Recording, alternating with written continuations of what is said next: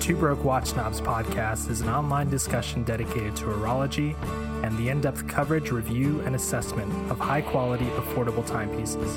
There may be instances of strong language, and this podcast is intended for a mature audience. Sit back and enjoy.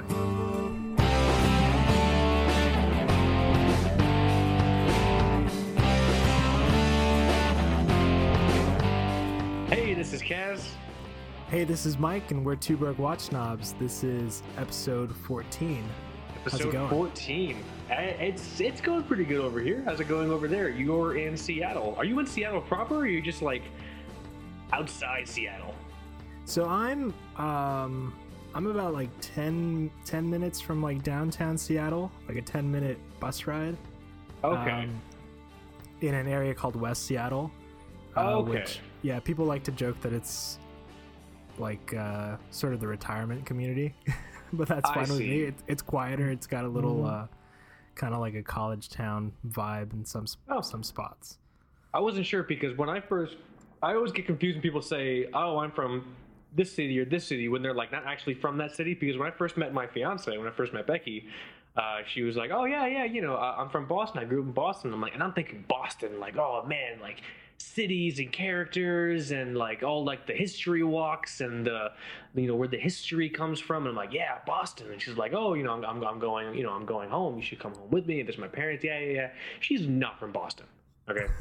She's from like a little town 30 minutes outside of Boston. And I'm like, this doesn't look like Boston. This is like Matt Damon lied. Matt Damon and all them Good Will Hunting movies, because there's only, you know, one. They lied to me. This is not Boston. So yeah, okay, you're just outside Seattle. I'm when I tell people I'm from Orlando, I'm not actually in Orlando. I live in Celebration, which is like next to / in Kissimmee, which is next to Orlando. So I guess I'm a liar too. Celebration is much better than Orlando. Oh hell yeah. But we have a very important episode. I'm so sorry about getting sidetracked like that, people. That was not my intention, Watch Family. Today is the episode 14 is Affordable Vintage Watches Part 3. So this is going to be an ongoing series, as if you haven't kind of gleaned that yet. But each different series is going to focus on a different aspect of affordable watches. And today we are talking about affordable vintage dive watches. That you should not dive with. Oh, Jesus, yeah. For God, do not buy any of the watches we're going to talk about today and get them wet. Like that guy told me to never get the Oris 65 wet. Legitimately never get any of these watches wet. They'll just melt. Like they'll just render to sinews and dust on your wrist. That's what's going to happen. You know? Now, I'm curious. I'm curious though. Is there a certain degree of servicing, like full on overhaul, to where a vintage watch can be made dive ready again? I think you can repair gaskets. I think you can replace crystals. My issue is if there's damage to the case, like if there's issues with like the screw threads, or if there's like a weak point and where the screw, the screw and crown kind of protrudes from the case. You never know. It's one of those things where I'm sure you can do everything and then pay to have someone water resistance test it to a certain degree. Right. But I wouldn't ever 100% trust it. I don't know. Like I am obsessed with the idea of getting my Seamaster 30, my old 1962 Seamaster 30. I'm obsessed with getting that water resistant again. You know what I mean? Because I love the idea of it being like this dressy, like almost field type rumble tumble adventurers, but I still like to sip tea kind of watch. You know what I'm saying? Right. Like I'm obsessed with that idea. But it's never going to be that. It is now currently the watch I am 100% afraid to wind, because every time I wind that watch, it just feels like I'm river dancing on like gravel and glass. Like it does not feel good. So I gotta get that thing serviced. So I don't know. I mean, I would be curious to know. So this is a great initial question. Watch Family, if anyone out there has gotten a vintage watch and they've repaired it to the point where you actually did restore its dial rated water resistance, like let us know. Let us know what watch it was. Let us know what the process was like. I mean, that's super interesting. Now, as a disclaimer to that, still never get any of these watches we're about to talk about wet. Yeah. Unless you're 100% sure you've done everything in your power. Like, don't buy it from a seller, because a lot of the ones I'm going to talk about, they're going to say like, oh, you know, serviced by master watch servicer, you know, fully functional, whatever, blah blah blah. That does not mean it's water tested, you know. Mm-hmm. So let's just jump into it because I think we have a lot to talk about. So the way it works is this is similar to other episodes. Michael and I each chose two different dive watches, affordable vintage dive watches to talk about, and then we're going to kind of go back and forth and talk about our two choices. So do you want to go first? Because I'm super curious to hear yours. Because I'm 100%. You already know what mine is or mine are. But which one do you want to talk about first? Yeah, I can go first. This is kind of a line of, or part of a line of watches that I think has been getting some attention recently, or some more attention. But it's strange. I haven't seen the prices move too much, which is why I chose it. And it's also a Bulova, and I've had kind of a weird like Bulova craze going on lately. Like, I was looking at those new curves today, those quartz chronos, but yeah, that's a different story. Yeah. But this watch is actually it's the Bulova Oceanographer Snorkel 666. Oh yeah, that's right. They do those 666 divers. Those things are crazy. So there are a lot of them, but this Oceanographer, part of the reason I like it is because it's so Seiko. Like, it almost has that kind of same cushion case you'd see on a 6105 or 6309. Cool. But it's not Seiko, which I was trying to avoid Seiko again because it's also easy to go into vintage divers with Seiko. But yeah, can you send me a link? Do you have a link to that, or I can send you a link, or at least a picture, but maybe not on this computer. Oh, that's right. Here, I'll look for it. So it's the Bulova Oceanographer, or Oceanographic, pornographic. Oh, yeah, okay. the Oceanographer Snorkel 666. Snorkel, that was the word. So they're gaining. So people are kind of noticing these watches more and more, but you're not seeing a price increase. I mean, that sounds like best case scenario. Yeah, so I've seen these on places like WatchSteez. I actually think there's one on WatchSteez right now for under $600. I love those guys. So I've seen it also on 1025 Vintage, and eBay and Watch Recon. Mm-hmm. So this one's cool. It's came out in 1969, which was a good year for watches, and it kind of, there's not much to say other than it kind of takes everything that the Zodiac Seawolf was trying to do. Okay. And I guess it might have been Bulova's answer to something like the Seawolf and anything else that Seiko was doing. This thing is super cool. Yeah. So it's really 1970s, and one of the coolest things about this watch is the crosshair dial, which I usually don't like, but there's something about the crosshair dial and how it matches with the indices, which kind of look like tiny little light bulbs that it just looks very balanced. The thing is, so people will put a picture up, but just so you get an idea, the indices are applied. It looks like they're raised, but what's really cool is the little ticks that kind of measure the seconds. They're on the inside diameter of the indices as opposed to the outside diameter. And so that, in conjunction with the crosshair dial and like this almost like lollipop looking seconds hand, it's pretty fucking cool, man. Yeah, it's got the lollipop seconds hand, which is always cool, especially on old Seiko divers. Mm-hmm. I think it's a 41 millimeter case and nice. 43 lug to lug, so it's like a very kind of squished cushion like shape. So very very similar to the 6105.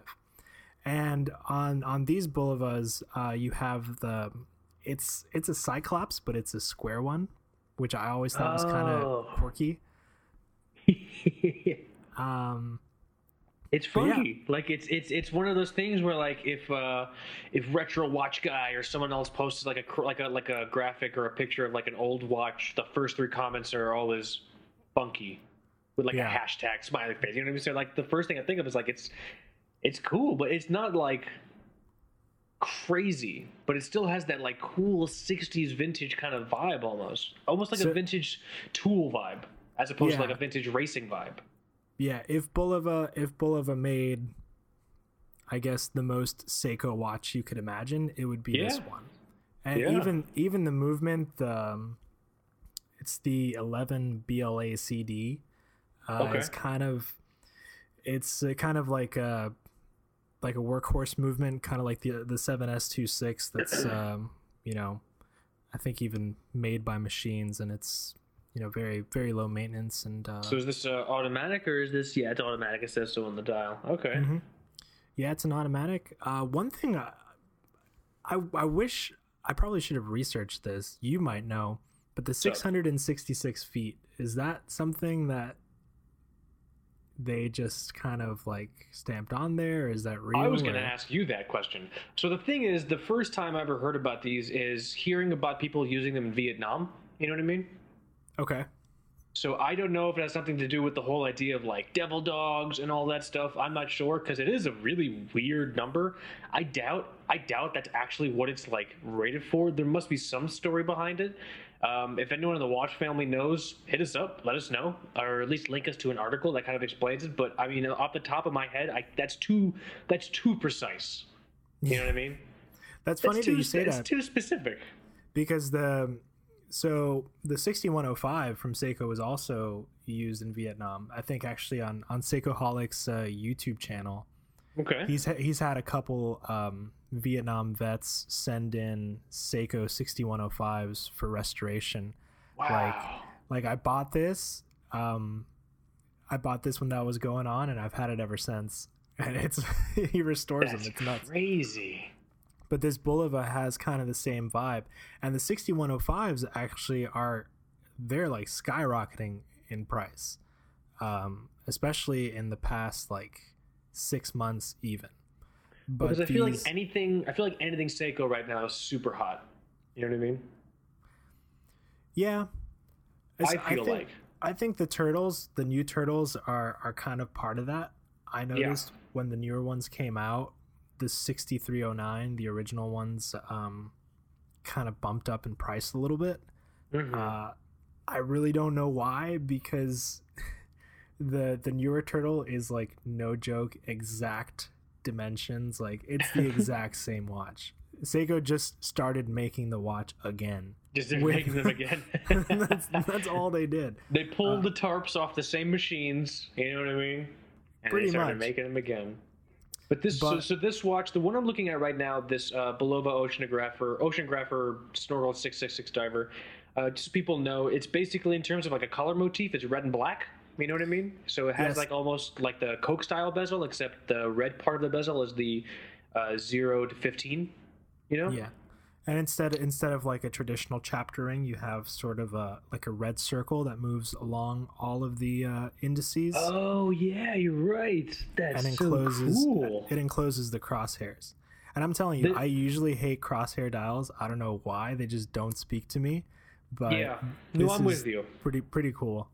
It's interesting because the thing is, like, the more it's one of those things. It's kind of cliche with me at this point, but the more I look at it, the more I appreciate some of like the really like smaller details. Like, I'm looking at these indices. These indices are super interesting. They're like, they almost look like they're hexagons and they're like acrylic or something.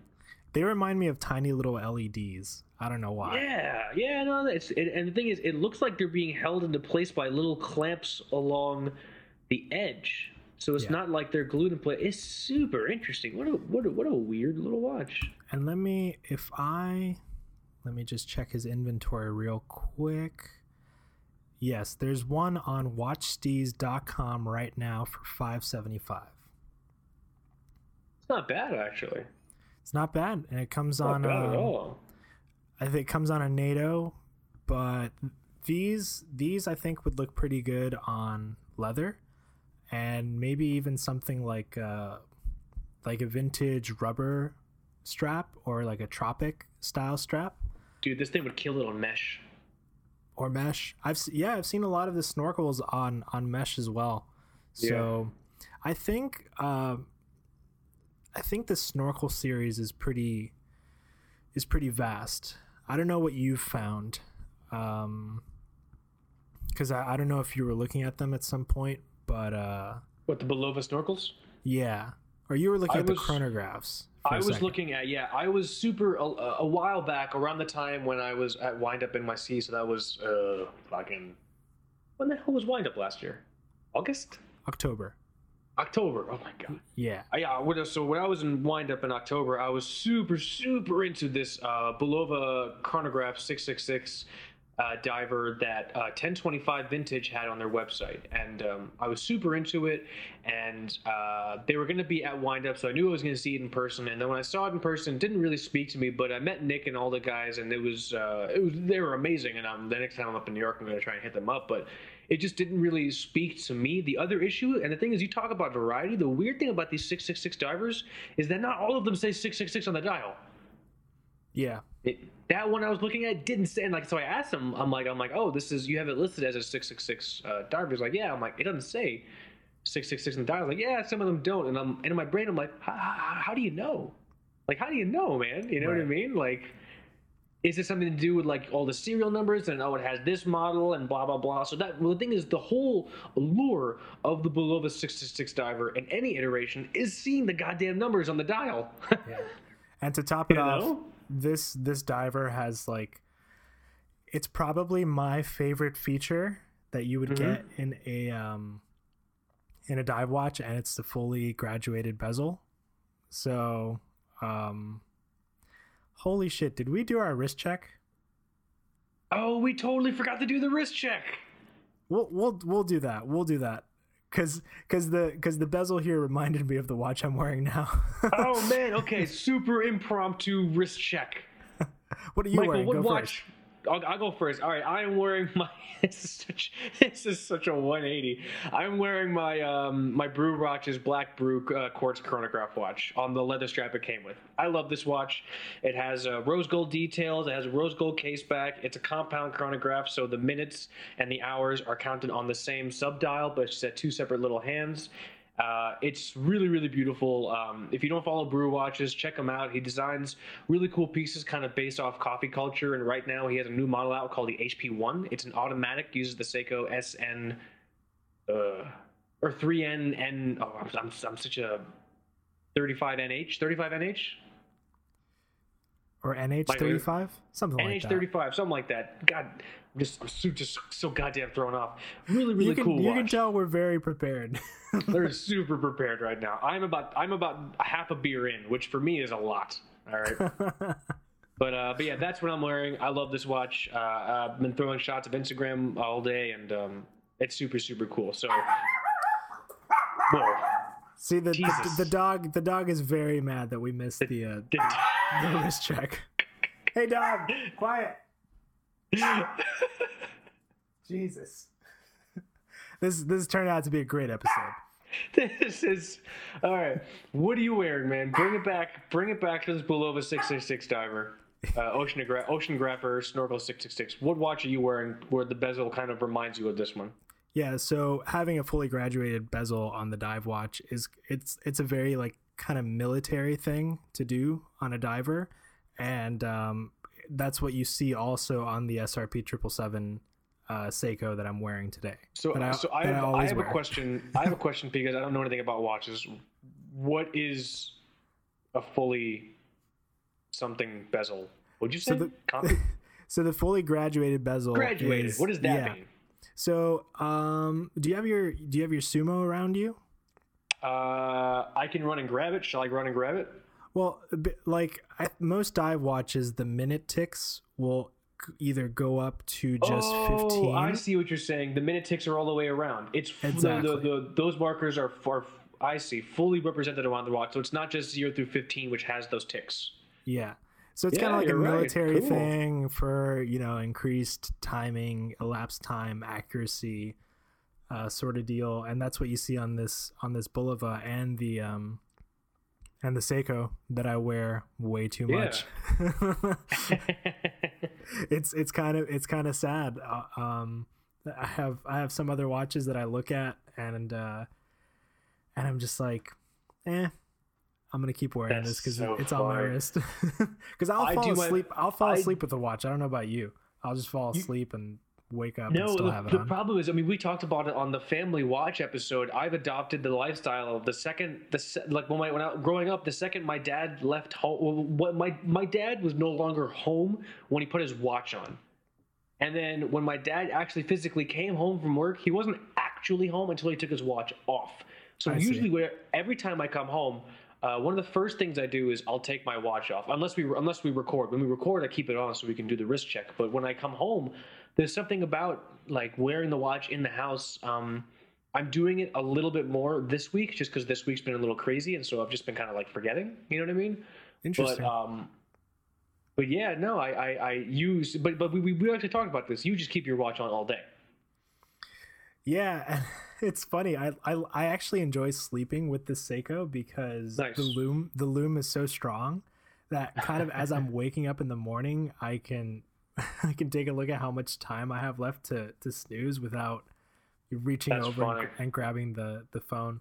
So Dude, that Seiko Loom is no joke. My watch box glows just from my sumo, just from like like regular lamp light. You know what I mean? It just triggers it for some reason. So that's cool though. something you won't get with these divers. I haven't seen a loom shot on this Bulova oceanographer, or maybe on too many of the snorkels. And Well, it's the thing is- sad. A lot of these dive watches are reloomed, and it ends up looking kind of wonky. Oh. But yeah, Yeah, I don't That's- get the relooming thing. So talking about servicing vintage dive watches, why do people reloom the watch? Do they do that so it looks cleaner, so they actually have loom that works? It feels super weird to me. You know what I mean? I think it's an aesthetic choice. Sometimes you might really need it though, when it's kind of like flaking everywhere and you have like loom flakes at the bottom of the dial. Like, okay, yeah, you can take care of that. But a lot of times We'll allow it. you don't have to touch it. So, Right. but anyways, yeah, that bull of the And ocean. this thing has an acrylic dome too. It looks like it's got some domage. Yeah. So dat dome on this one as well. Dat fucking dome, heart face, dude. And it's Crazy. it's my first pick for vintage affordable vintage diver, priced at That's so $575. The one I'm looking at. That's a great price, and it's such a smart choice. Like, for some reason, I didn't even think of those Bulova 606 divers when we had made the choice to do vintage dive watches. You know what I mean? You can take this to a red bar and be fine. Oh So, yeah. If you're the type of person to go to a red bar, I don't think Michael and I are ever going to get invited to a red bar event. If I ever do, I'm gonna bring Becky's Casio MDF $35 dive watch that we Hey, talked there you about go. last episode. that is a watch. That That is why certainly a watch. You're all discussing watches. This is in fact a watch. I don't understand what the issue is. Get your hands off of me. You know what I mean? So how about you? What's your first pick for the divers? So my first pick is one that we talked about last episode, and it's the first fucking thing my brain thought of because I have a very, very specific understanding and knowledge of watches. And so the first thing I thought of the second we mentioned affordable vintage dive watches was the some of the original Vostok Amphibias, not the newer ones. There are newer ones out now that we talked about last episode, but the vintage ones are so cool. The vintage Vostok Amphibias are super, super cool. So just like a bit of history, the first Vostok Amphibia was made in 1967, and it was basically the result of a long process of trial and error from Vostok. So basically, at the time, the Navy and the Russian military needed a dive watch that they could rely on, and they didn't want to continue using competitors like 50 Fathoms and the Rolex and like other compression style cases which were popular at the time. You know what I mean? And I think it's really, really important because I'm going to talk about Russian watches any chance I get. The big push with the Russian watch market is the fact that one of the tenets of communism at the time was self-reliance, to the point of we shouldn't have to buy this thing from outside the country. There's no reason why we can't make it ourselves, which is one of the main reasons and ideologies why the Russian watch market just exploded in 50, 60 years. It's incredible. They made so many watches. And so it was that type of thinking which Vostok tasked two engineers. I actually have their names. So the Vostok Amphibia, just so people know, is kind of an anomaly in the Russian watch world because there is a surprising amount of documentation behind it, just because it was so groundbreaking when it happened. And just because so much engineering went into making the watch what it is, you know what I mean? So the two people in charge, I'm going to butcher these names. The first is an engineer from Vostok named Mikhail Fydorovich Navikov, and the second one was a engineer named Vera Fedorovna Belova, not Bulova, Belova. So this is actually an interesting. It's very close. She's a spy. She probably was a spy, but that's different. So just something to mention now. The Russian watch market, sort of similar to the early Swiss market, but this is the case for a lot of the history of the Russian watch market, was really fueled by women. A lot of women were the ones that were putting these together, that were doing the engineering, that were really making the watch market grow as much as it did. So hearing that of the two people who made the Vostok Amphibia back in the day, one of them was a woman, is not surprising at all. So it's something I thought was actually kind of cool, you know? Yeah, I had no clue. Yeah, no, it's crazy. So like I said, the Vostok Amphibia, the vintage ones are super collectible. There's a whole lot of iterations. There's a whole lot of different dials and different eras. So the ones in the 80s look different from the ones in the 70s. They look different from the ones in the early 90s, just before the collapse of the Soviet Union. The ones I want to specifically focus on are the ones in the 70s. So I think it's super, super easy for someone to hear, oh, well, the first Vostok Amphibia was made in 1967. I'm going to buy one of those. Dude, no, you're not. Like, don't even try to find it. Don't even try to find it, because it's just super impossible to find. They're just the problem is Vostok fucked it up by doing a reissue of the 1967 original one. So now what you have is the market flooded with a whole bunch of watches claiming to be from originally 1967, but they're not. They're franken from parts on that watch and parts with old watches, or the old watches were swapped with different parts.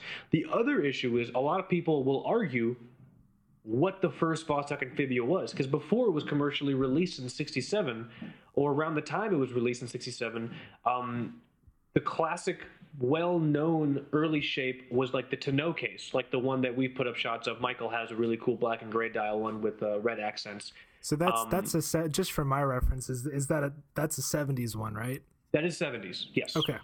That is a 70s one. It has really, really beautiful tropical like bubbling on the dial. It's super, super cool. It is quite pretty as far as amphibias go. And that dial that you have is super, super, not super rare, but you don't see it a lot. And so the people have a hard time pinpointing what the original Vostok Amphibia was, because some of the first ones that came out were they didn't have lugs. They were just like shapes, and they would like attach wire lugs to it almost. So you might see some hair. Some hair, yeah. You know, they'll just you know, just super glue a couple toothpicks on there, and so it gets really, really weird. And so what I would really recommend is, if you're serious about trying to get into it, look for ones from the 70s. You can check out Mark Gordon's USSR website, or USSRtime.com website. We've mentioned him 1,000 times. Just to reiterate, if you're a first-time listener, Mark Gordon is like probably the most important and I hate this word, but I had to say it, prolific Russian watch collectors in the world. He has a collection of over 2,000 pieces.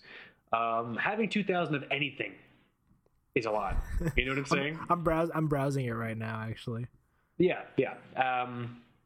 And so you can check his website out. It's really good for references.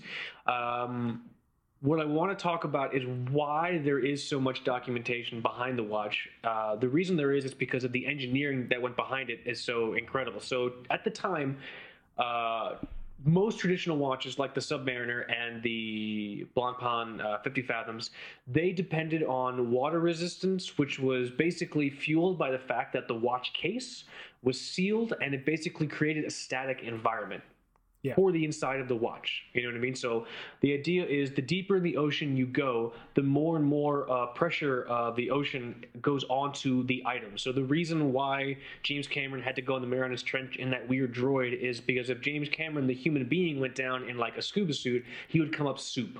You know what I mean? Yeah. His organs would basically be his organs and goo would just be squeezed out of his mouth and nostrils. And so to accommodate for that pressure, it was really important for these divers to have dive watches they could rely on. And so at the time, the big push was to make it robust, to make sure the watch would not, give in to the pressures and not really move or warp or any of that stuff.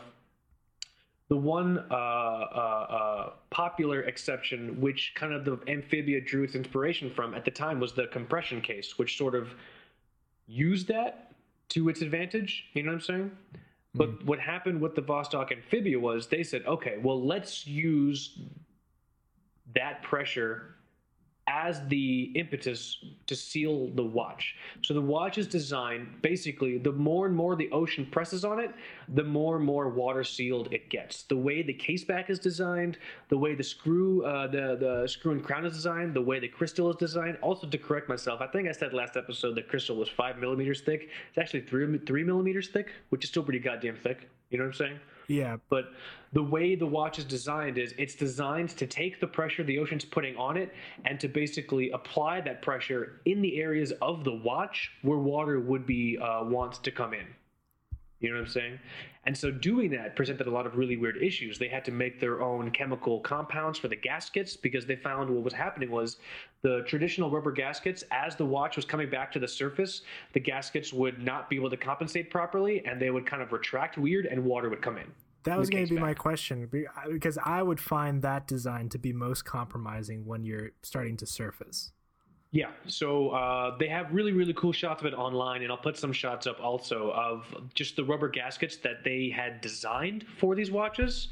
It's really cool. They made their own like special rubber material, and they made it a specific shape so as to have that not happen. And they were able to achieve a dive watch that went to 200 meters, and that's incredible. It's an incredible feat of engineering.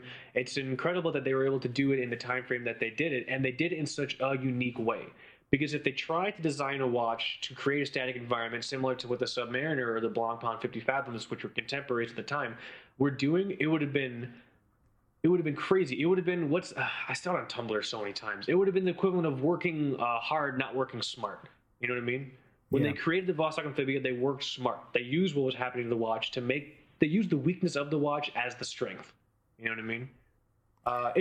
For any of you comic book people out there, it's sort of like Daredevil, sort of like Matt Murdock. Daredevil's strength is his weakness. Daredevil is a good hero because of his blindness. You know what I'm saying? Yeah. So it's really, really interesting like that. That's why the watch has so much kind of documentation behind it. That's why it's really cool and collectible. And the awesome thing about it is you could buy one of these watches from the 70s for anywhere between $50 and $100. $100 is super high, just so you know. I mean, you can even find them at $40 USA. 40 is pretty typical. Yeah, at least when I've been searching. Yeah, you know, they're really, really cool. They're super collectible. And just a word of warning, if you didn't listen to the last episode, I'm going to say it again now. When you if you buy one of these, which you totally should, when you unscrew the crown, it's going to have a wobble. It's going to feel like it's broken. It's not broken. It's supposed to be like that. It's going to feel very, very broken, actually. That's another design feature, because since they had designed the case to actually give into the pressure to make itself more sealed, they didn't want the stem from the crown and stem winding system to stab into the movement. So to do that, they created like a two-piece collapsible crown and stem. So when the crown is screwed in, it separates from the main stem and sort of just kind of dangles there freely. So not broken, perfectly functional. So Mark Gordon, it's ID number 0075 on his website. Mm-hmm. He has a really cool 2209. And yep, that's the original movement they used for a long time, the 2209. So he has one here that's apparently military issued. Mm-hmm. So is there kind of like a solid military connection to it as far as I mean, what did Soviet divers even do? Like they made him for they made him for the military. Yeah, you know what I mean? Yeah, they made Vostok originally supplied the military. The watch was created at the request of the military, and so I mean, what did they do back then? I have no idea. Yeah, chase Bond. They probably chased Bond a lot. It's a full-time job, you know. It's a full-time job, man. They probably disarmed underwater mines. I have no idea. Actually, I'll tell you right now. They were doing a lot of Arctic explorations at the time, so you'll also see a lot of Raketa 24-hour dials for those things. So maybe there was some sort of like reason they needed the dive watch. I don't know. I really couldn't tell you. Maybe it was for like constructing oil rigs or whatever. Yeah. But the military originally requested it. Over time, it became commercially available. There's some arguments, there's some markings that people say you can use to designate whether something was specifically designed for the military or not. I feel like an element of it is true, but it's one of those things where it's so hard to try and figure out or make sense of. It should sort of be like the last thing on your mind, because if you have an earlier Vostok Amphibia, the chances are pretty high someone in the military was using it, because just because it wasn't issued didn't mean someone in the military did just go out and buy it. You know what I'm saying? Oh, for sure. Yeah. You know, especially someone who like wouldn't be in a position to be issued the watch. Well, a lot of times military watches, it wasn't the case where there was a contract every single time. A lot of times, you know, the manufacturer made the watch and the military just went out and bought it and then issued it. So, you know, you can kind of split hairs with that, but so that's pretty cool. It's a really cool watch. I think it's a great, similar to the Raketa Copernic we talked about last episode. This is a great watch if you want to kind of get into vintage Soviet watches, just because there's so much documented history behind it. It's pretty straightforward and easy to authenticate what you got also. And again, I'll say this every episode I talk about a goddamn Soviet watch, but if you see something online and you want help checking it out, definitely hit us up. I'm super happy to do it. I've already done it a bunch of times, and it's something I love doing. The early ones, so the ones from the 70s, they're going to have the 2209 movement. It's going to have, or at least it should. Sometimes it didn't for some reason, but it's rare. It should have 2209 stamped on the movement. You know what I mean? So it's really cool. You can find them on eBay. You can find them on Etsy. Which is still weird to me. I also see them floating around Reddit every now and then on the Watches subreddit. I'm sure you can find someone watch you seek. And whatever, as I'm learning now, there are more watch forums across the world than just those ones. Because I have people like, oh, I found this definitely. on the German watch forum, and he sends me a listing. I'm like, yeah, I don't read German. That's a big one. That's a pretty big forum, actually. Is it the one that you know what I'm talking about? I have no idea what it's called, but there's a very big German Rolex forum also. I forgot the name, but it's been around for a while. I think maybe like Time Zone, like age. Oh wow, that's cool as hell, man. Yeah. But yeah, that's my pick for affordable vintage diver. $50 to $100, realistically around $40. $100 is super, super high. There's so many different dial combinations. There's so many different things like that. I personally, I like the ones from the 70s because they're that really cool to know kind of curved rectangle shape. It's super utilitarian, but super sexy at the same time because it's just a chunk of fucking metal with a giant dome on it. You know what I'm saying? And the bezels are really cool. Not cool in that they're bidirectional, and I'm sure lots of people drowned, but they're cool in that they're like sunken into the case. So that's pretty telltale sign also that you're dealing with something from the 70s. So yeah, always happy to look. If you guys see anything, let us know. Yeah, I think I've talked enough about that watch. I have plenty more to say about the other goddamn watch. So we gotta get more photos of the Vostok up on our Instagram. Maybe I'll do that this weekend. Yeah, man, you got that sweet new camera. Dude. I still have my cracked iPhone. It's literally there's not like jailbroken iPhone. There's a crack going down the screen of my iPhone. I'm no joke pissing in the wind with that camera. Dude, the few shots, the ones you did of the SKX and the one of the Haldor, dude, those are sick, man. I know it's hard for you to see what we all in the watch family see, and that they're good photographs, but I'm telling you, man, clutch shit. You know what I mean? Thanks, really, man. Clutch shit. Yeah. We'll see how it goes. But interesting. So this first pick of yours, the case shape. It's not really a traditional like dive watch. Well, I mean, what would you call it on these amphibious? Like, is it also like a tonneau kind of skin diver case? They'll be called to like it'll say tonneau case. Like that's sort of what it's classified as. Because You know what I'm saying? this watch that I picked is, I guess what some people would call a skin diver case Okay, cool. shape, and it's kind of similar. It's from a brand that, to my surprise, still exists. I thought they went under a long time ago, but Okay. but it's by a brand called Aquastar, and I have never heard of that brand. yeah, I'm sure a lot of people haven't. But Aquastar was actually, so it was founded in 1962, and the guy was called Frederick Robert, and he was Okay. he was a diver, and he started the company, and they specialize in dive watches. The watch actually that the brand is mostly known for is a chunky beast of a watch called the Benthos 500, and Okay.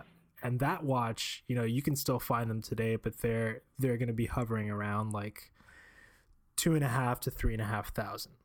Oh, Yeah, screw that noise. it's a serious dive watch. But the watch that I picked, there are actually two very similar versions, so I'll mention them both. Okay. It's the Aquastar 60 Diver, and it's Diver.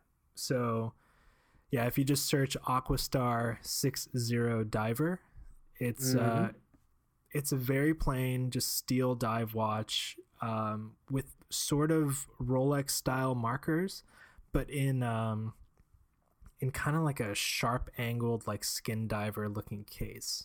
Okay, I'm busting it open now. Aquastar. Yeah. I think actually 1025 Vintage may have had one not too long ago. Definitely under 1,000 as well. Oh, these things are kind of cool. Yeah. Yeah. So these are still hovering at around under a grand. I think Wow. at most you'd see something around 800. So 36 millimeters, 20 millimeter lug width, and I'm not sure of the lug to lug, but at 36 millimeters, it probably wears pretty modestly. Dude, 36 millimeters, 20 millimeter lug width. It probably wears super small. It probably wears small, but I think the lugs are long enough to where it doesn't matter all that much. And I see. think with these skin divers, the style is like aggressive enough that it doesn't look dainty still because of its size. So when you're looking at these, you can either look at the Aquastar 60 or the Aquastar 63.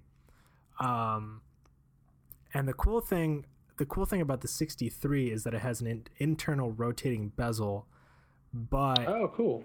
that bezel is also controlled by the main crown. So Oh, what the hell? How does that work then?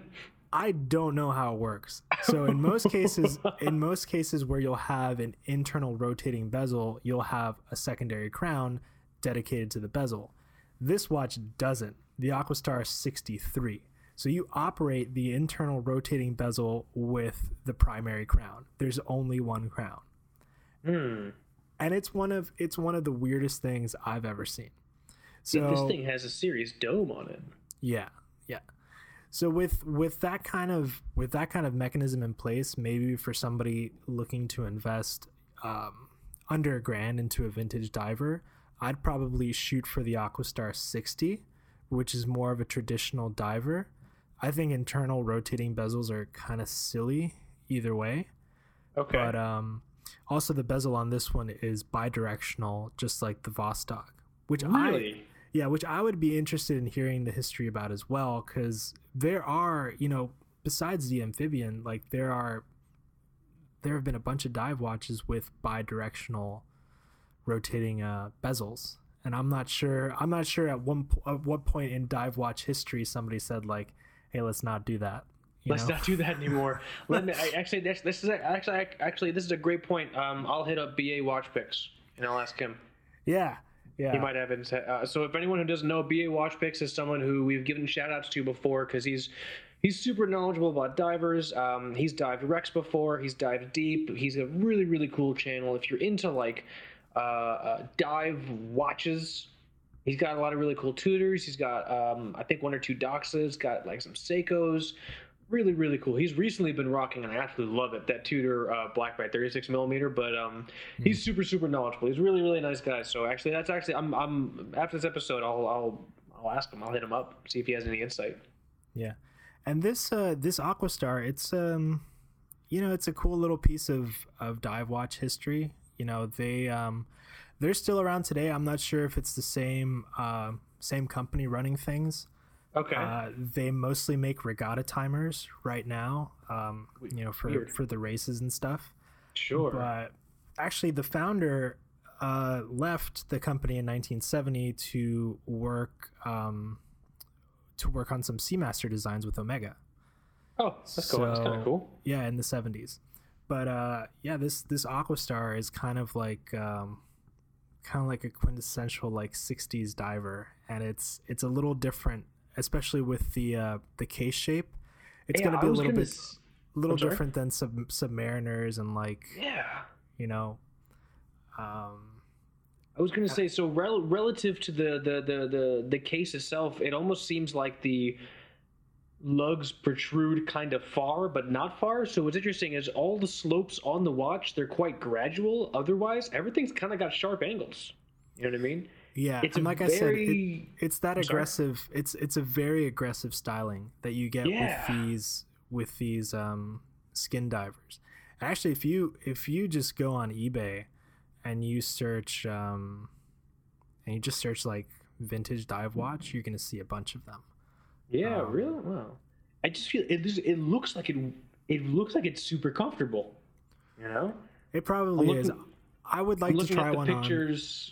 Yeah, well, you could buy this one from 1025 Vintage. I'm looking at it right now. Oh, it's sold. Son of a bitch. Oh, is it? Yeah.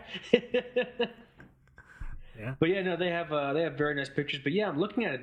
There's you're right. There's something very aggressive about these sharp angles, but there's still something super like fluid and like thought out. So a current example on their site now, they have a Vulcan diver on there. Mm-hmm. That's kind of like the same sort of case shape. It's 925, which is that's not cheap. That's getting close to the 1,000 mark. But same kind of idea. And one thing that I think we should mention about vintage divers, and I think it happens with vintage watches in general. Mm-hmm. I don't know how you feel, but I wish that it was way easier to try them on before buying them, because I think dive watches? or just vintage watches in general. It's very easy to kind of like romanticize about the photos you see online because they look so old and so cool, and then you get in the mail and it's kind of underwhelming. So that's one thing that I would probably warn people about. Mm-hmm. So do you say that in regards to the size of the watch, or just like when you actually see the watch and like you see the watch without makeup, you're like, wow, this is a fucked up looking watch? Do you mean like in that sense, like you don't get a real sense of the scars the watch might have accumulated over the years with like pictures? I think both, and I think maybe the size is probably the biggest one. Like people maybe don't know how small 36 is. I don't mind 36. I can comfortably wear like a 36 no problem. That's how big the Smiths was when I had it, and it was fine, especially because the lugs also were so long. Mm-hmm. But I think it's something that people get surprised by sometimes. Oh yeah, no, for sure. I was super surprised when my Seamaster 30 came in. That thing is like a quarter. You know what I mean? Yeah. Well, that's actually a really good point. And I've noticed that some people do it when they'll list a watch, especially like a vintage watch. They'll have something of reference in there. So it's actually really important you say that. So if there's something you're thinking about and you see a listing and you think it's cool, and you authenticate it, it's real, it's a reliable seller, reach out to them and say like, hey, can you take a picture of the watch next to a quarter? I just want to get an idea of how small it is, how big it is. Or show, put up a wrist shot and say like, hey, I'm this tall, my wrist is this big, or what? I don't know if you can ask about wrist size, but again, the damn topic comes up. I think that just some sort of reference shot. I feel like most people who are reputable and they're selling vintage items, they will be happy to accommodate that. You know what I mean?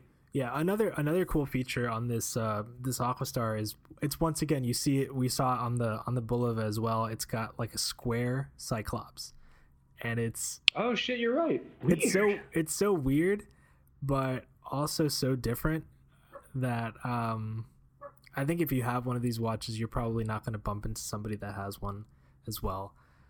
Yeah, no, this would be uncommon to see in the wild. You know what I mean? Yeah. Hey, psst, get down, cat. Hey, I gotta throw something at I think we're both about to yell at our pets. Is that right? Hey, because my dog was about to start barking again. Stop it! Damn it, puppy. When we were recording the Toxic NATO's episode with Terry, I forgot what number that was. 10? Was that episode 10? No, 9. I think it was 9. I think it was 9. When we recorded that episode, your dog started barking. I'm pretty sure you were joking. You're like, oh, I'm gonna go put her in the closet, and like you said that, but like you like murmured it as you walked away from the computer, and then for a moment it was just Terry and I. And Terry goes, "Do you think he's gonna put his dog in the closet?" I'm like, I don't know. I don't know what he said. I didn't hear anything. That's my story. Officer. It's a small apartment, and she's a yappy dog. Puppy. I almost feel like she's part of the show now. Oh, she's definitely part of the show, just like my cats. You know what I mean? Cats are definitely part of the show now. But this is a really cool. It's something I feel like if you want a vintage, this Aquastar 60 diver, if you want a vintage piece, but you're the type of person who maybe wants something a little bit more thoughtful, and someone who maybe wants something a bit more indicative of the whole sort of like 60s, 70s dive watch culture, and you wanted something that you didn't see everywhere, this is a really cool choice, actually. The watch almost looks way snobbier than it actually like is and costs. It's I don't know. There's something really cool about it. I am absolutely in love with these lugs. The way they slope and they just kind of vary. There's almost like the angularness of it. There's almost something very like, I don't know. I know it's a small watch, but it feels almost tougher. You know what I mean? My favorite feature, besides just the case, is also the text on the dial. There's something about the font you would see on watches back then, and it's the same with like the Vostok. Like there is just something about these old fonts that is really cool. Yeah. So the Aquastar, I don't know what font that is or what you call it. I'm not like a font person, but it looks really cool. It looks really cool. You just got the 2 lines of text up top and tiny little star, automatic, and then the rating right under. It's super cool. It's cool because it also has those quintessential dive watch features, and then some cool stuff. You know what I mean? It kind of wrapped up in a different, more of an uncommon package. And, really, really dig it. That's a good choice. Yeah, I think 1025. Yep, they sold out of this one.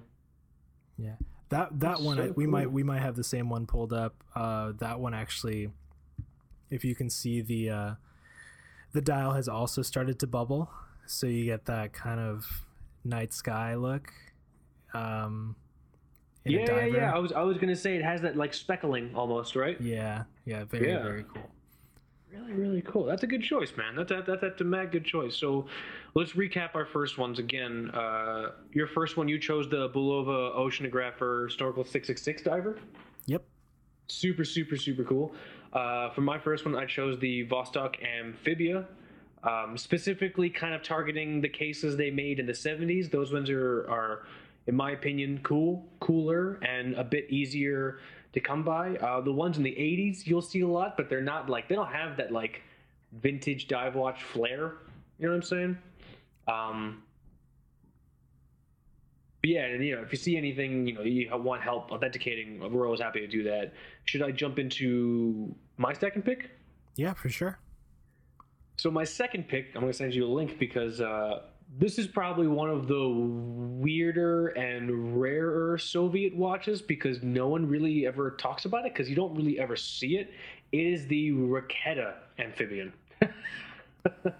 Okay. So the first, I'm gonna send you the link. Don't worry. The first watch was the Vostok Amphibian, The second watch is the Raketa. So Raketa is a different watch brand. So Raketa is really, really interesting in that they sort of claim to be like one of the oldest watch factories in Russia, because the factory that they're operating out of, the Petrovets factory, was in operation in the 1700s as jewel polishers. You know what I mean? So they polish jewels for I think for jewelry and luxury goods, but in addition to that, eventually kind of turned into jewels for technical equipment, for jewel bearings. And then from that, it gradually turned into, hey, well, we're already doing this, let's just convert the factory to creating technical jewels for watches. Hey, let's just fucking make watches here. You know what I'm saying? So they haven't not been making watches since the 1700s, but the factory's been a factory since the 1700s. It was bombed and destroyed in World War II, but they rebuilt it again, and it's still there now. Still in the same place. And it's actually, Raketa is super interesting in that they are currently the flagship Soviet brand. They have new life breathed into them. They have a new CEO. They make their own movements. So when I say they make their own movements, they make every single component that goes to the movements. They manufacture their own mainsprings, and they're using a lot of that technology they have to kind of try and revigorate the brand. And so they've done a modern iteration of the Raketa Amphibian. I am not talking about that watch. That watch is, in my opinion, a little fucking expensive. It's like $600 or $900. Oh, really? Which to me is expensive. I think it's expensive. Well, I gotta send you the link, Michael. So I'm talking about the Raketa Amphibian, and I'm sending Michael a link right now, which you can email it to me. I don't know if you're. Would that be easier? Or you can text it to me. Because I can just copy and paste it into Skype right now. Well, that might make the computer explode. Oh no! Okay. So don't do that. Let me email it to you. So I'm sending Michael an email right now, a Watch You Seek forum thread started by Mark Gordon, who's the collector we talked about before. Mark Gordon, 2,000 pieces, really, really cool. He made a thread about a Raketa Amphibian that he had gotten. So I'm just going to say as a disclaimer now, Mark does find out that the Raketa that he has, the Raketa Amphibian that he has the wrong movement, or at least the wrong movement stamp. So let me figure out how to send an email on my tablet. Hold on, I'm having an old man moment. Who do I want to send this to? I want to send this to Michael. Yeah, I think the one I'm pulling up now is a reissue, because it looks kind of chunky. It looks kind of modern. It's is it the one with the orange and black sort of patterns on the bezel and stuff? Yeah, the thing is they modeled it to look similar to the old one. Okay. Control. Let me send this to you. I hope this works. Yes, I know the message has no subject. I don't give a fuck. Okay, so the Raketa Amphibian has a really weird history.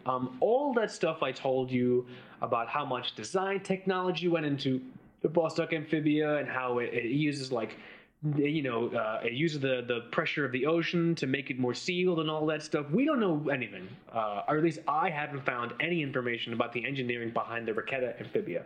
I think they just tried to make a dive watch. This thing is cool. Yeah, okay, good, you got the link. Yeah. It is extremely, extremely interesting. So compared to the Vostok Amphibia, it is chunkier. It is a bit beefier. You know what I mean? Mm-hmm. Now, the thing is, it's quite bold. It has really, really bold numbers on it. Let me pull up my browser here. Almost like you would see on some of the Vostoks. Like, very similar font, even, as far as the numbers go.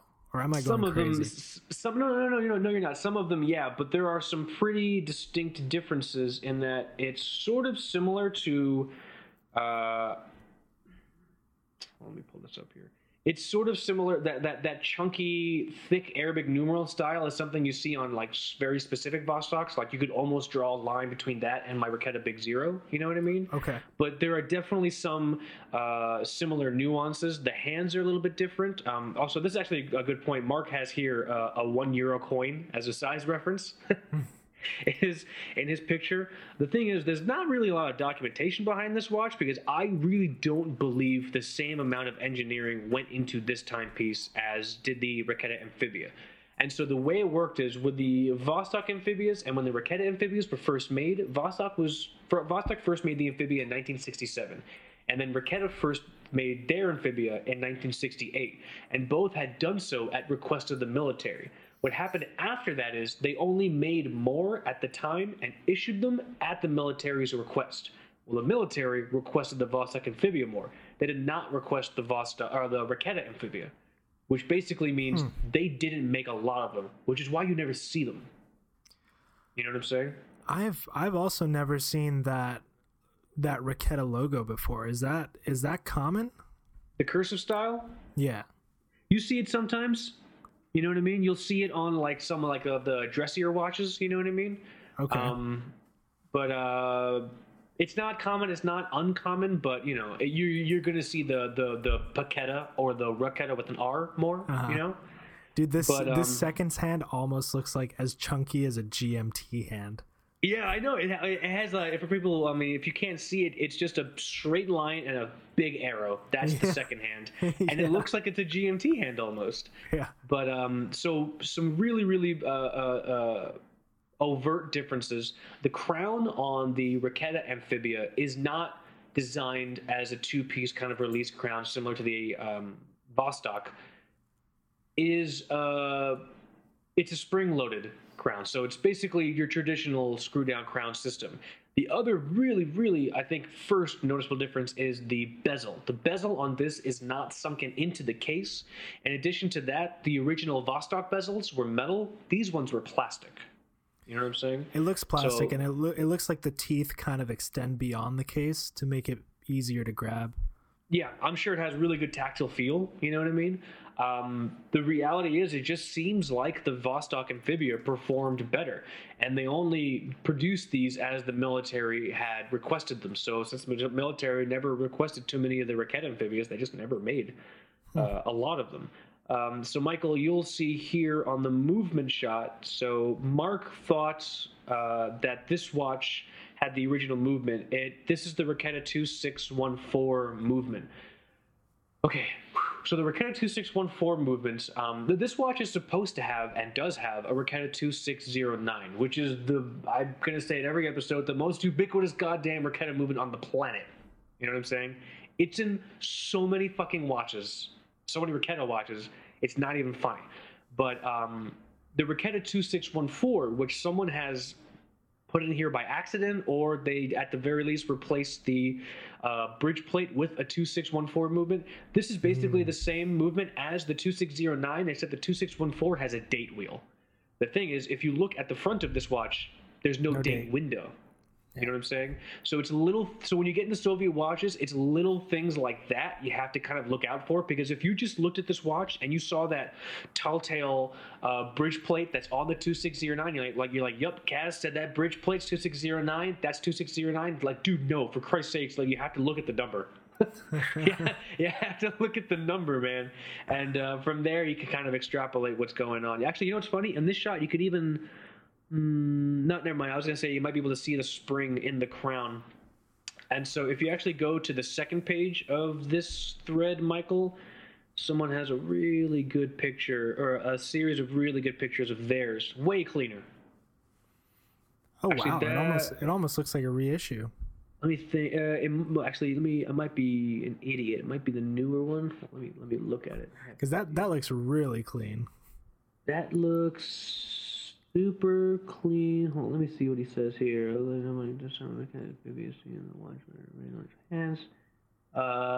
looks like some parts of it, I think he says, have been refurbed, but as far...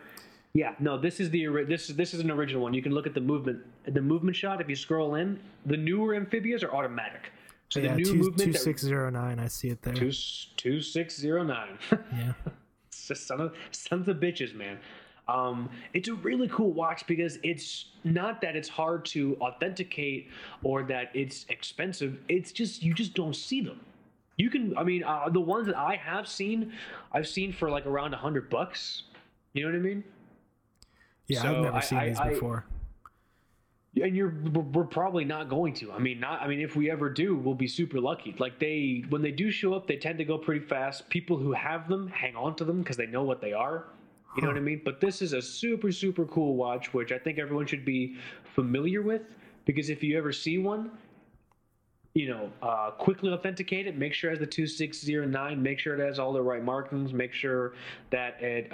What's actually really helpful also is that a lot of really hardcore collectors have found and digitally scanned pictures of the catalogs that these watches originally appeared in the 70s and 60s. Right. So what I can do is I can try and dig those up and put those in the show notes. You can use those as a reference for if a hand has been replaced, or what this is supposed to look like, or whether this is supposed to be red or orange or whatever, or anything like that. You know what I mean? It's a super cool watch. I mean, that's basically it. It's nothing else really looks like this. I think it's an interesting watch to bring up because, like I said, Raquetta's trying to go through like this sort of revival period. They're trying to enter the luxury watch market from the standpoint of we're all in-house, and as far as I know, everything is in-house, at least as far as the movement goes. They're very vocal about everything in the movement being in-house. Well, I see one on eBay right now. And one of the newer ones? No, this looks like an older one. Oh, cool. It's 255, 2 watchers, and I'm looking at the movement shot, and the plate does say 2609. It's $255. But there are some markings. There's 255. There are some markings missing that I saw in the other photo. You want to email that link to me? Like a gander at it? Yeah, I'll email it to you. Otherwise, it looks pretty cool. The loom is totally dead. Which we should probably also tell people that's pretty expected for all of the watches that we're talking about. The loom is going to be dead. It's going to like look kind of like dull, or it's going to be all chipped and gross. For me, that's a good thing, because if someone's selling a watch and they didn't attempt to re-loom it, then I'm like, okay, that means that hopefully they didn't go and screw anything else up in the watch by trying to make it look pretty. You know what I mean? Yeah. Because that's specifically with Russian watches, that's what happens. A lot of these guys, they don't understand the collectability that people love the patina. People don't want you to repaint this dial. Like there's a specific cheap, super cheap watch I'm looking for. It's the Kurovsky marked crab case, and it has like almost like these teeth looking kind of metal things going across the tops of the dials, and it's like turquoise, and it's not a particularly remarkable watch, but every fucking one I see is painted. They repaint them white. That's I remember you showing me those. It's so annoying. I just replied to that email just so you could see that link. But this one, yeah, there's something about that black and orange on the plastic bezel. It's really cool. On second look, the bezel on this one looks kind of big compared to what I saw in the Watch You Seek thread. We're gonna have to put that up in the show notes. Yeah, I'll put the Watch You Seek thread up. It's got really good photos from Mark's watch. I'll put up some of the original catalogs the watch had appeared in. You know what I mean? Here, let me open up this link and take a look at it. It's super cool. I mean, and the great thing is, if you see one, I mean, the chances of it being faked are pretty low, but it'll be pretty easy for you. Oh, I see what you're saying. This is weird. This is a weird one. The bezel looks a little off. Like actually, you know what's funny? The bezel is just fine. If you look down at the lugs are blending in with the white of the background. Oh, okay. You know what I'm saying? Like, look at the bottom lugs. It looks like it's all bezel, but the lugs are there. Yeah. Let me see. But on the movement shot, where you see 2609, there are markings above 2609 that you see in the other watches. In that Watch You Seek thread. Now, I don't know how many variations there are, like you mentioned. So what's possible here, what's entirely possible, is that he just put a different 2609 movement in here. Okay. Because, like I said, the 2609, since it fits in so many watches, you can easily take a 2609 that's mad clean and put it in this watch. There are specific techniques you can use to make sure you have like the right one. Off the top of my head, I'll say right now, since it has the SU stamp on it, I could be wrong. Watch family, super correct me. 2609.HA with the SU stamp, I'm pretty sure is like a later 80s 2609. You know what I mean? Which, I mean, to me is potentially past the date of the watch, because I think it's is it Cursive Rosetta? Yeah, it's Cursive Rosetta. It's CCP. This is old. This is like 60s, 70s. You know what I mean? So it's entirely possible he put a new movement in there. It's one of those things I have to do a little more research on. Man, this thing is so fucking cool, though. God damn it. It's a totally different ball game looking for these kind of watches. Yeah, man. You know, whether so you're going Russian or you're looking at old Bulivas or Aquastars, you know, kind of take the time to buy the seller, as they say. Yeah. And you know, before pulling the trigger on anything, you know, just ask. Like Kaz has mentioned before with these Russian watches, like movement shots are crucial. Like, oh yeah, for God's sakes, you need to get one. It's super important. And yeah, this thing does look pretty old, but that's a really cool choice, I think. It's cool. It's you don't see it very often, man, and it's just one of those things where it's always in the back of my mind. I mean, $200 is a lot. I feel like that's a lot. I mean, watch family, if that's normal now. I mean, I also haven't looked at it in a long time price wise. Like for a while, $100 is where it was at, because it's not like people don't really know about the watch, and it doesn't have the same type of history as the Amphibia, so there's never really like a demand for it. Well, would you pay that if it was from Mark Gordon's collection and it had his stamp of approval? See, that's the thing with these vintage watches. If you buy from someone reputable like Mark Gordon or like 1025, you're paying a premium, but you're paying a premium for assurance. You don't have to wonder, is this fake? Which personally I wouldn't mind. I know maybe some of the sellers that we've mentioned in this episode, you know, I hate it when people chime in and they're like, I could buy that watch for $4. Like, that's way too expensive.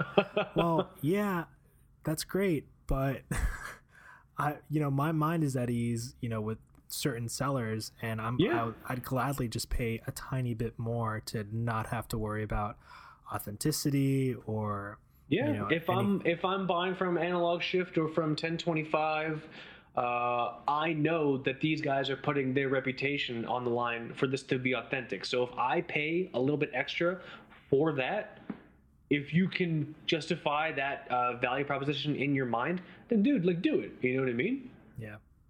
I just want to say, I think that, so just going back to that listing you showed me, the eBay listing, I think that guy put a newer 2609 in there. Interesting. Because some of these older ones, if you look at this guy's reference picture on the second thread, it has the word jewels in Russian on the bridge above 2609. So it'll say 18 Kamiya, Kamhe backwards N. That's the Cyrillic for jewels. And so I know they did that with older movements. They got a little more utilitarian with the decorations and the stamps as the Soviet Union started to progress into the 80s and then into the 90s. And then after the 90s, I don't know anything. You know what I mean? So I think, and so it's stuff like that where you have to really pay attention. So like someone could see it says 2609. They could have heard us talk about the watch and they say, yeah, $255, let's do it. And like, you could probably get the watch and be super, super happy with it. But something we were just talking about a second ago, half the appeal is knowing I got something authentic. I got something that's authentic, and I didn't purchase it under false pretenses. You know what I mean? That's why it took me so long to find my Poljot 3133. I could have bought any one, not worrying about if it was authentic or not. You know what I mean? But I feel like that's something with those vintage watches that is very important. And so you either have to be super, super educated, or be willing to pay a little bit extra to buy it through a really reputable source. You know what I'm saying? Like 1025 or Watch Steez or what's the other one? Those watch guys sell vintage watches, right? Yeah, they have a Universal Genève on there right now that's pretty damn awesome. It's a lot of money though. It's almost $3,000.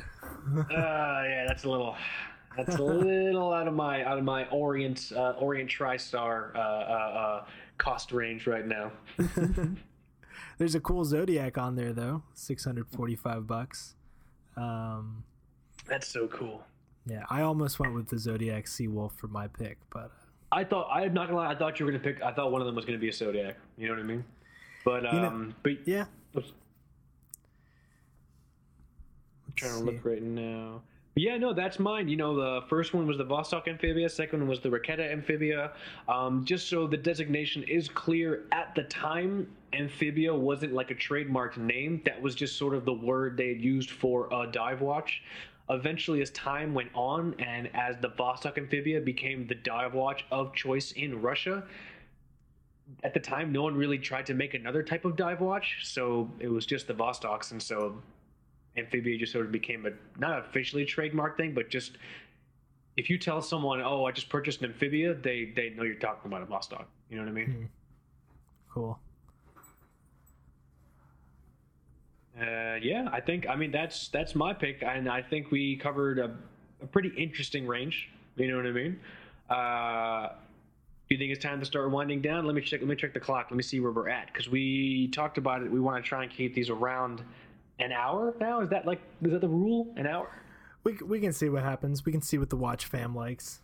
See what the watch fam likes. Yeah. Because interesting. We talked to a lot of people, and they've been saying like, "Oh yeah, I love your show. I'll be listening to it at 1.5 speed in my car," and I'm like, "What the fuck?" Like, why? That's pretty common. That's pretty common with a lot of podcasts. I think when somebody sees a podcast that's maybe, I don't know, let's say maybe past like the half-hour mark, they're like, okay, I know that I don't have to take up that much time of my day to consume what the podcast has in store, so I'll just listen to it at 1.5 speed. Right. I mean, I did that with with Serial back when I was. Those podcasts are pretty long. So man, the thing is, I don't listen to podcasts, so I didn't like. So the first time someone PS Stance, cool Instagram user, he sent us a video of him listening at 1.5 speed, and I'm like, dude, how the fuck do you process that? If I drink too much coffee in the morning, I can't think. So like, he's listening to me talk like a fucking chipmunk on crack, and I'm like, dude, like that. I like, do you guess what we're talking about? Because I just, so after talking about that, Michael and I were like, oh, maybe we should try and keep the show shorter. So Watch Family, if you want us to like maybe keep it around an hour, let us know. Or if what we do, because the thing is, we don't really plan or go on a timer. We kind of just have an organic conversation, and it just naturally unfolds the way it does. And so we don't really kind of keep an eye on the time, because I feel like that's an impediment to a natural conversation happening. But if the length of the shows have been too long, because a lot of them are averaging around an hour and 25 minutes, just let us know, and we'll try and keep it around an hour, Yeah, we'll see what happens. But these kind of just like the watches under 65, I'm pretty proud of the choices that we came up with. I think we got some cool ones. I'm super happy you brought up one of those 6-6 divers. I did not see the Aquastar coming, because I've never heard of it. There are a lot of old brands that have died off completely. There are even brands that specialized in like scuba equipment that just happen to make watches, and you can still find those. Like, they weren't watch companies, but they were like, they made like, I don't know, like valves and whatever. Were they like private labeling other dive watches that people were making, or were they like contracting someone to specifically make them a dive watch? I really have no clue. It could be that they were contracted, but those, when you find those, a lot of times you'll see them on eBay, and it'll be like $80, and it'll be this super rare piece of like scuba history. And that's so cool.